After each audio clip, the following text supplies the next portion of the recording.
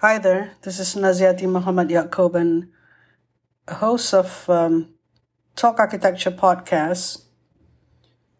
I'll be doing part 2 of the conversation that I started earlier on the basics of a school of architecture. In that particular episode, for half an hour almost, I was just trying to summarize those important points that we discovered throughout the year. In particular, last year, where we dealt with a lot of interviews and even clubhouse room discussions on this topic of a school of architecture. We interviewed graduates, old and new graduates from the AA School of Architecture, and there were many conversations around many aspects.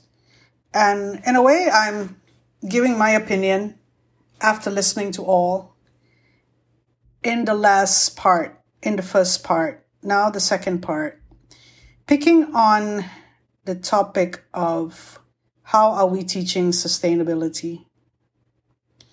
I'm just focusing on that, and much of what I'm going to discuss is based on a lecture that I gave to my students, the last lecture actually. And yes, we know that there are many aspects to architecture that should be addressed in school, but how are we teaching sustainability? How do the students learn architecture? And are they being trained to be technologists or more towards sustainable science or sustainable design specialists rather than architects with the knowledge of sustainability? And whether or not you think that matters or not is up to you. But in my understanding, it does matter because we are not doing justice to the whole architecture program, the preparation of young minds to go into architecture. And sustainability is not just to do with environmental science or climate change or just science. It has to do with so many other things that we need to prepare our students to be skilled in recognizing those other things as well as the science of it. So there was a particular episode, and that was done in April 29, 2020, the season 1, episode 4, on the interdisciplinary nature of architecture, hyphen architecture design education. And at that time, of course, I set out in this journey of starting this podcast, asking questions, and just putting it out there, the case for interdisciplinary, because in the last decade, I found that it's an important aspect to address. And I was still in the design thesis studio, so very much those things are part of the complexities of the design thesis course. So at that time, we probe and question on why does architecture straddle the two main branches of human knowledge, science, and humanities. So there was a dialogue that I had earlier with an ecologist. It is because architecture is about the planning, designing, and constructing of form, space, and ambience to reflect functional, technical, social, environmental, and aesthetic considerations. So environmental is just one of them. There's so many aspects to architecture, obviously. So that is giving an introduction on the premise we're coming from with this discussion is that referring to that statement, what architecture is, when relating to human knowledge. So we also said that the word architecture nowadays also includes other design systems especially in information technology, referring to computer architecture. And architecture nowadays is also about perfecting human culture. It's not just about perfecting human culture, but also being environmentally conscious that is making creative solutions to energy and waste problems. So the last sentence, making creative solutions to energy and waste problems, does not mean that you abandon your architectural sensibilities and the fact that architecture is in the humanities and you abandon that and you go towards science. But we notice that the emphasis on the curriculum is more on science in many architecture schools. And that is because of this skewed way of thinking about sustainability. That is my premise. This is purely my opinion. And actually, this particular lecture that I gave to the students are just notes which will assist me in discussing about this topic today. We want to know about the origins and evolution of architectural theory, and this topic about green architecture and sustainability is so important. We know that when you talk about architecture nowadays, it's all about digital architecture, and how animation, advances in digital architecture and softwares have influenced how architecture is perceived. And there are many star architects out there where corporations are employing them to create the signature buildings with fluid forms, because technology is able to do that. Technology has emboldened the architect to be able to do parametricism and some sort of the branch of architecture that deals a lot with digital architecture. So there's also a movement of anti-architecture, but we will talk about that later if we need to. But so when there is this images or drawings, computer-aided drawings, computer drawings that influence a lot of our students or those wanting to do architecture, it sort of divorces the feeling of architecture away from the nuts and bolts and the how architecture is perceived in the past, and in a way, realizing that could be the career path of a person, depend on that person's the reality, whether the person actually understand that architecture is much more than just digital architecture, and that you need to have other sensibilities in order to get the correct design to suit human beings and the needs for human beings to flourish. So we're just talking about architecture in a way that we're talking about architecture that influences society. Architecture does play a part. Architecture is political. If one wishes to say architecture is separate from politics, then it is not really on. So this lecture that I gave actually touch upon all that. And I may not be giving a lecture now, but these are the notes that I prepared. And students appreciated this lecture in a sense that I didn't give like a one-sided view. There were many definitions that were important. So I tell you again that why is it important for us to define how we teach sustainability in architecture school? All right. So what is happening right now is the question I asked students.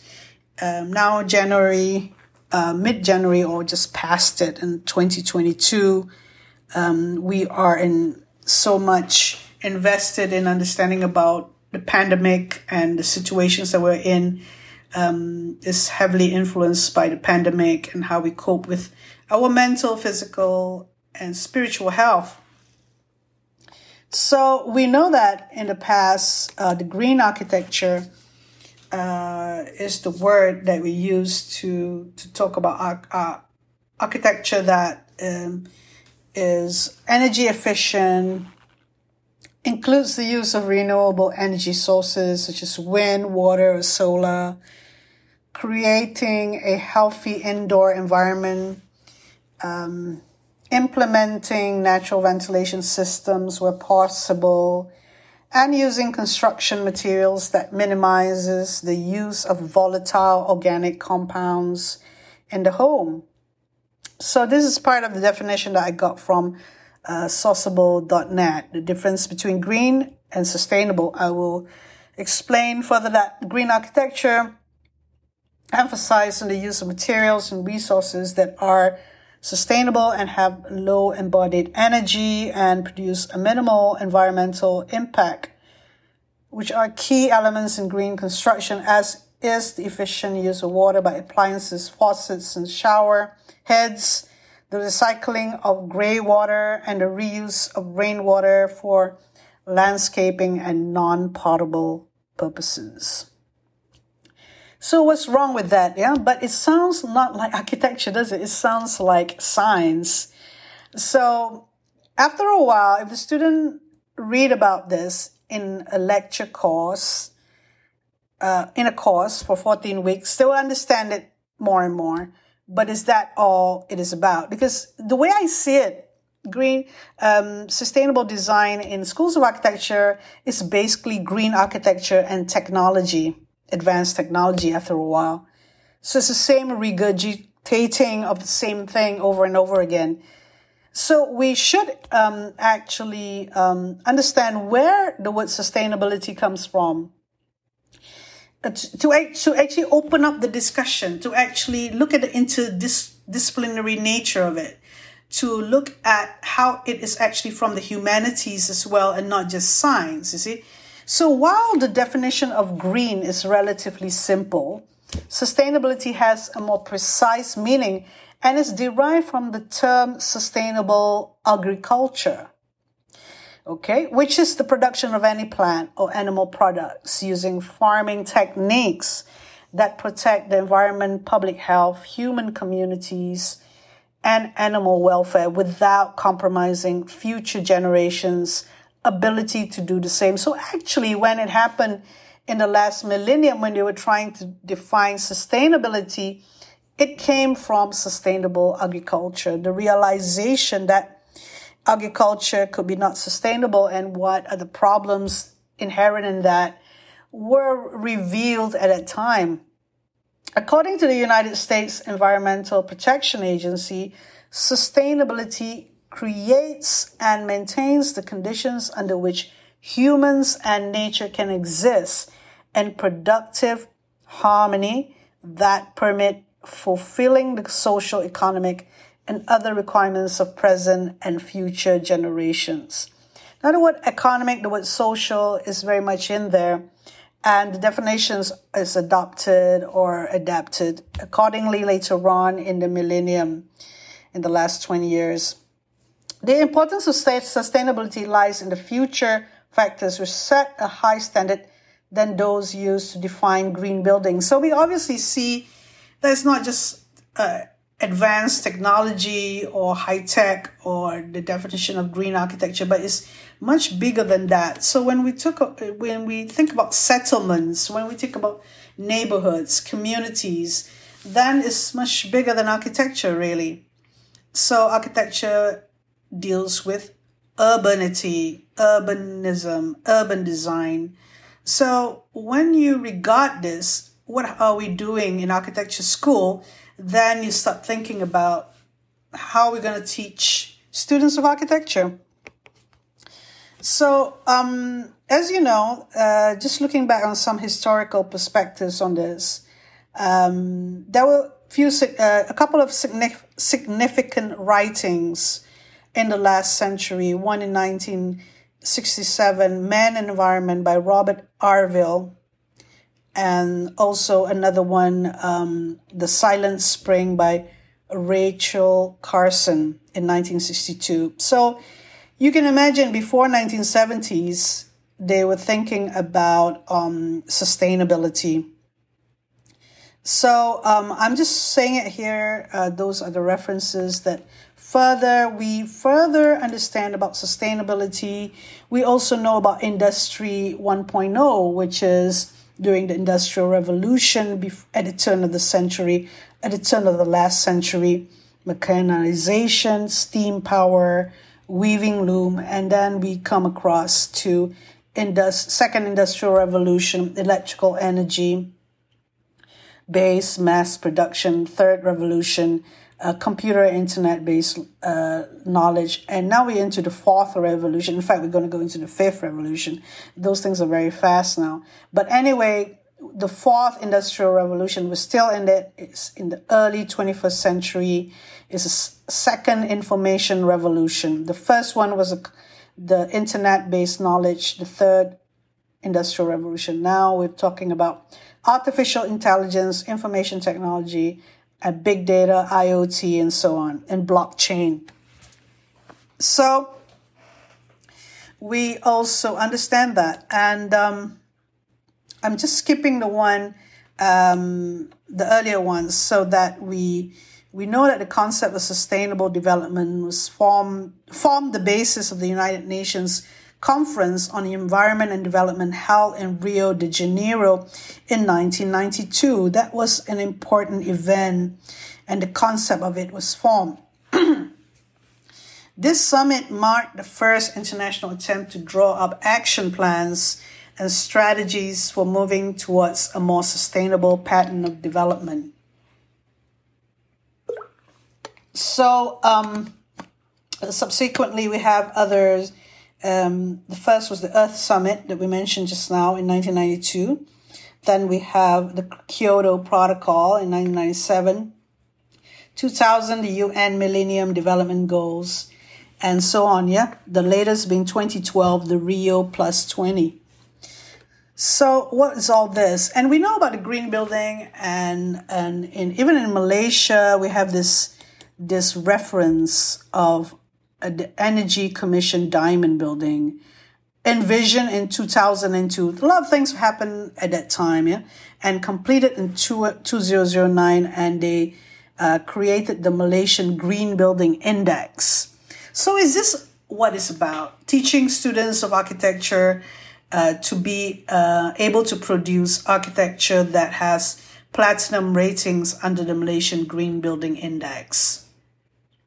So it's kind of interesting that with all this rating system and investing all our energy just to get our buildings rated under this, we reviewed what this Green Building Index is about. So I did get some input that Green Ray is much better than Green Building Index, or GBI.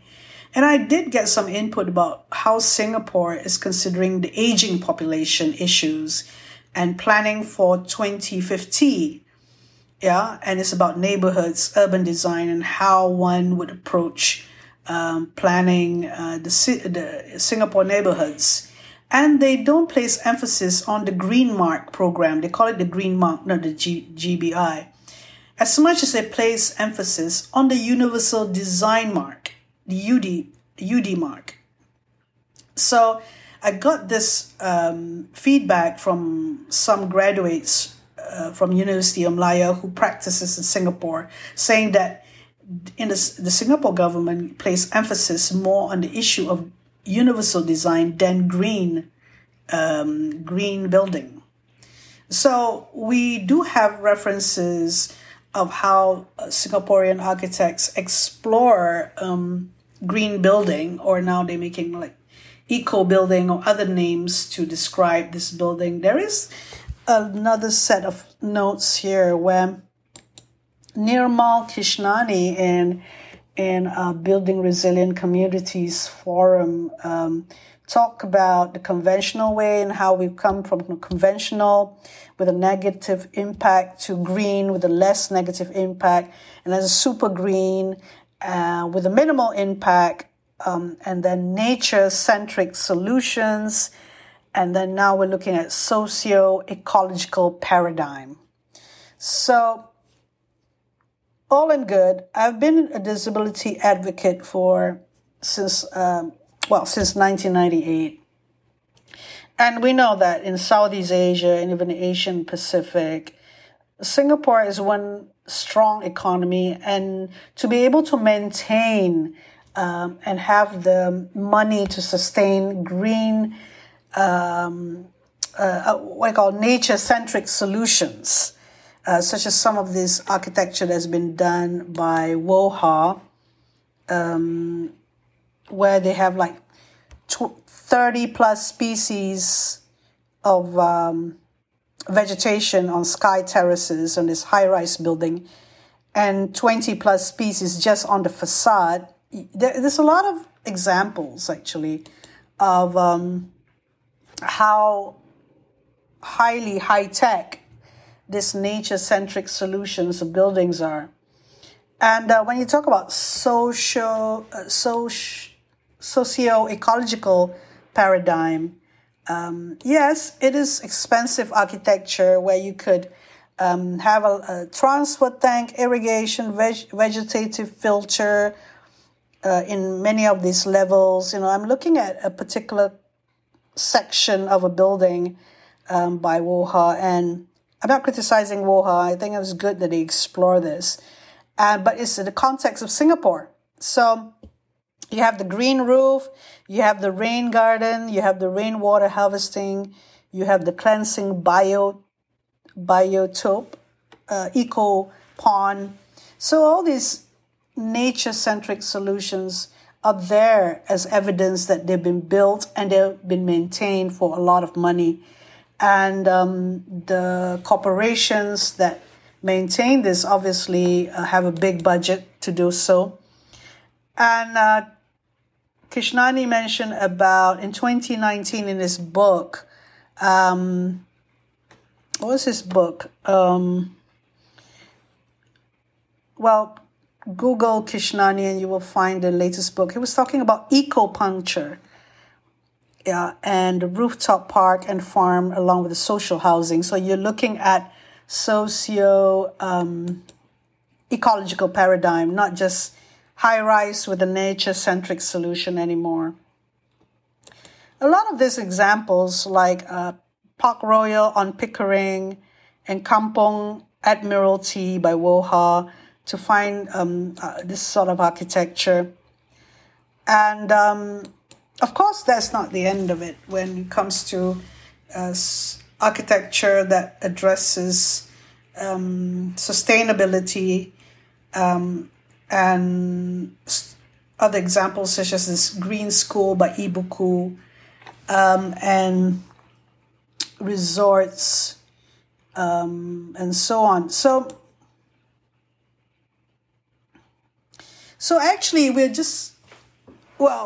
there is a Malay idiom, lepas batuk di tangga, which in English is just to just to like clear your throat regarding this matter of sustainability by architects. I think in the architectural education, when we want to find innovation, when we want to find interdisciplinary work, we need to push the envelope. We need to seek out new lands to conquer. New minds to conquer, really. The Green Building Index in Malaysia are basically to achieve points on targeted areas, so that a building will be more likely to be environmental friendly than those that do not address the issue. So we have a bunch of buildings, and then you make it that it's not mandatory, because that will, that wouldn't be fair for some people, I suppose. So under the GBI, Green Building Index assessment framework, points will also be awarded for achieving and incorporating environment-friendly features which are above current industrial practice. So what else can you do, right? So this current state of construction, real estate, property, there are many speculative development. There are housing out there being built, and it is optional to go for the Green Building Index. But the conversation on sustainability has not been addressed regarding master planning, neighborhoods, all these other ideas on how, well, we even could use the word socio-ecological paradigm that Kishnani used in 2019, just to try to create a definition of what we should be looking at when we teach sustainability in architecture schools. So that's the point. Using all these notes, I'm trying to try to burst the bubble of Green Building Index and the way we think about architecture, in a sense that have we considered the humanities side of architecture when we define sustainability in architecture.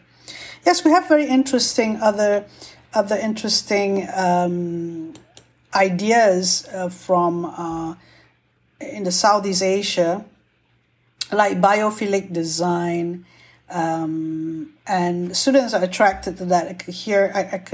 I could remember a lot of students mentioning this in the last couple of years.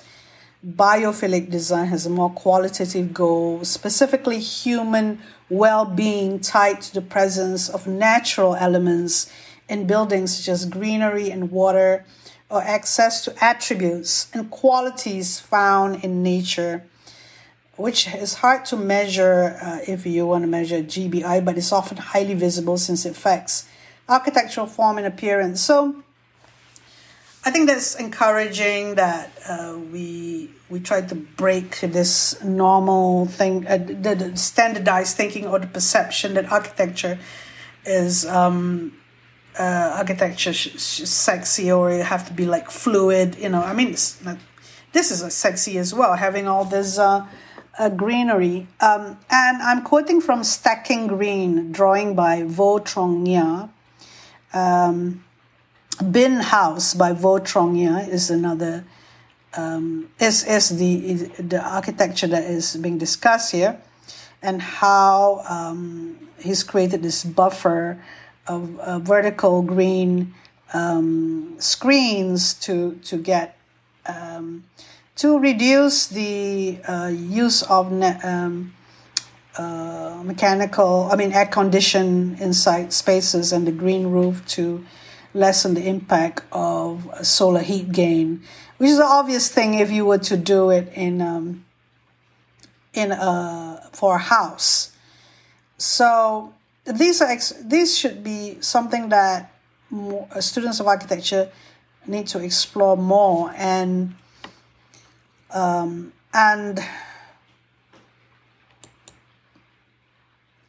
so, yes, I mentioned earlier about digital architecture and anti-architecture, and the reaction to what Patrick Schumacher said in 2012 when he slams the British architectural education. And there was a reaction to that.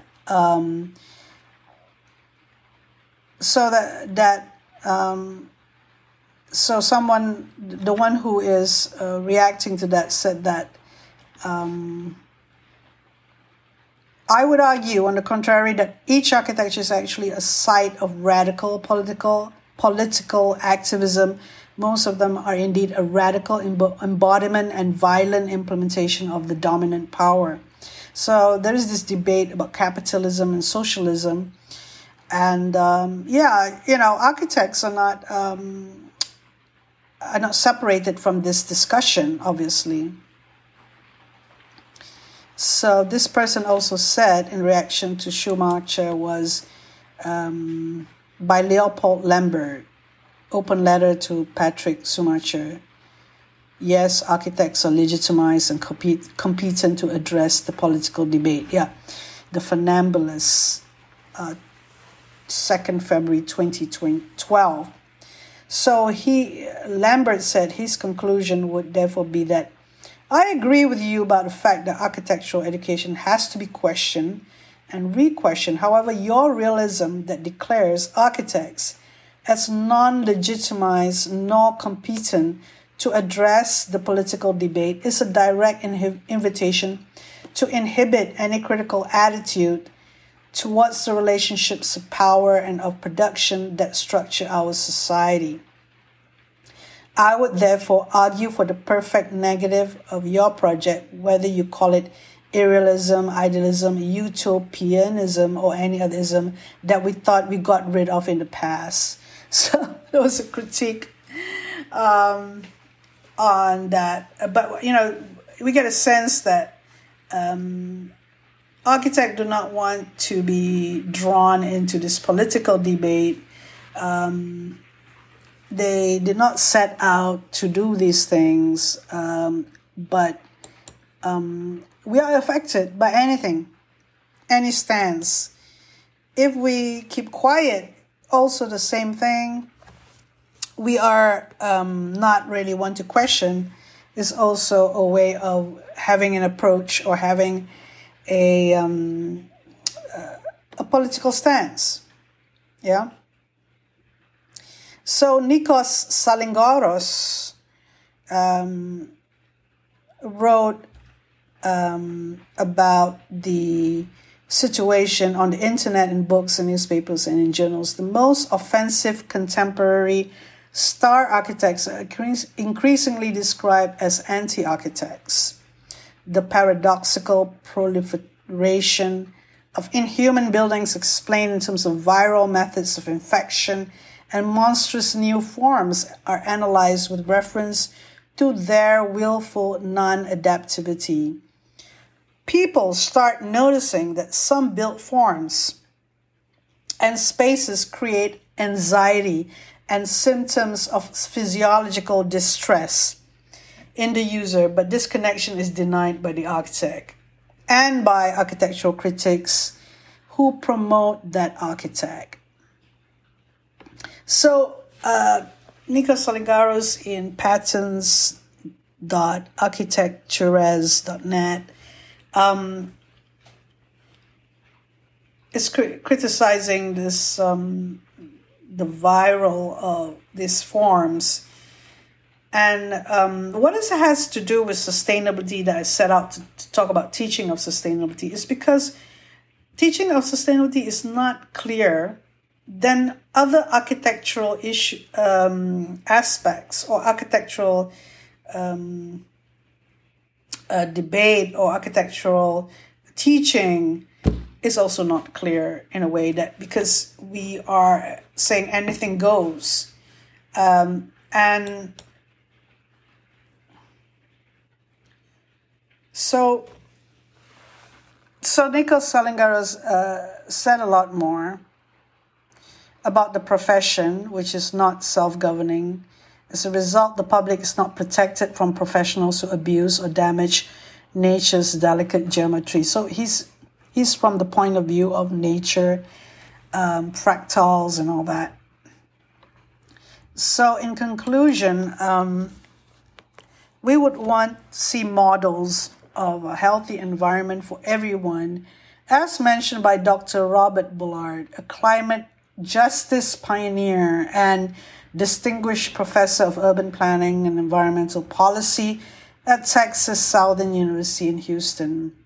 It was part of my slide. So there is this diagram on daycircus.com, how green cities of the future could look like. So what he said is stated that architects and urban planners need to tackle social challenges with an interdisciplinary team approach. Quote, today there are a lot of projects dealing with issues around sustainability, climate resilience, walkability, and equity. But if the architects don't build equity and health into the framing of these projects, you will get more gentrification and more exclusivity. You'll get more places that are somehow islands that don't provide any heterogeneity in terms of ethnicity, in terms of income, in terms of kinds of occupations of the people who live there, he states in an interview. It's very much so that we are still isolating ourselves, and the solutions of islands of condominium, this is prevalent where I live.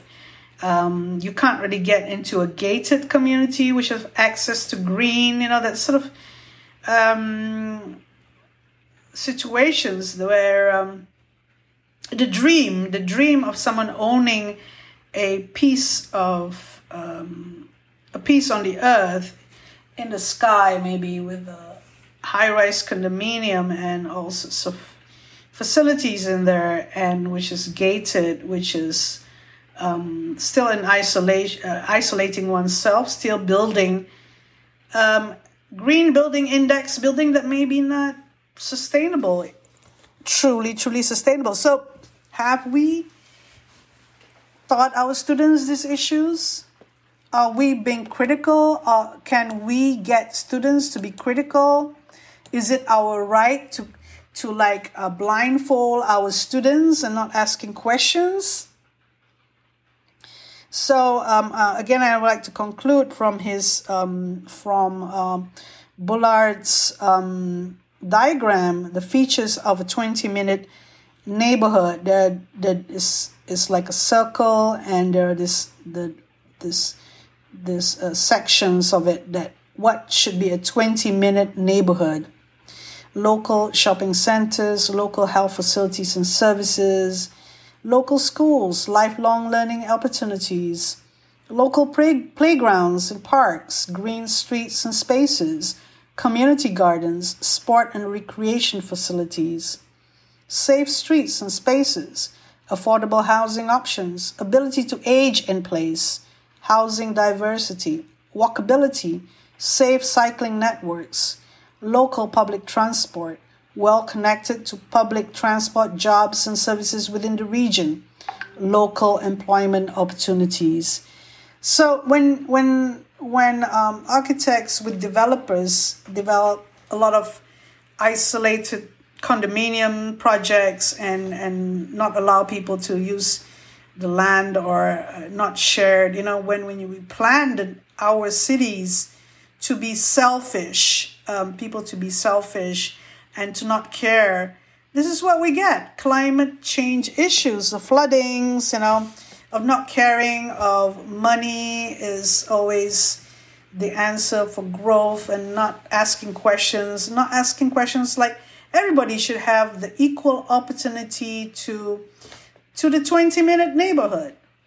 But when I look at this, I can't find really a neighborhood that has all these things, like a perfect neighborhood where everyone thrives.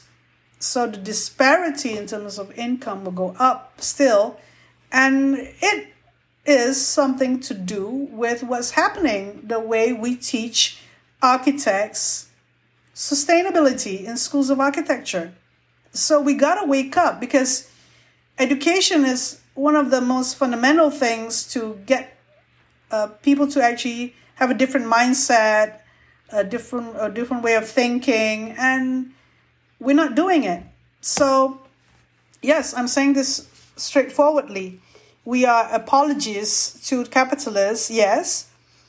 I'm not being critical to capitalism, because that's a bigger thing that I can't really go and talk about. I'm not a philosopher, but we are apologists to let me say that the big businesses or the rich people who call the shots, the powers that be, and by just following, we're not questioning. And yes, students of architecture need to actually be exposed to a lot of practices to be critical of what's happening around them. And if we don't do that, it will affect what's happening in our earth as well. And yes, we also have to play our part. We are also political. So that is the conclusion for this topic on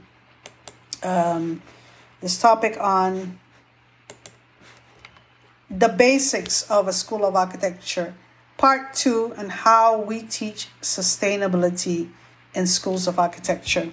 Have we done enough? That's the question. Thank you very much for listening.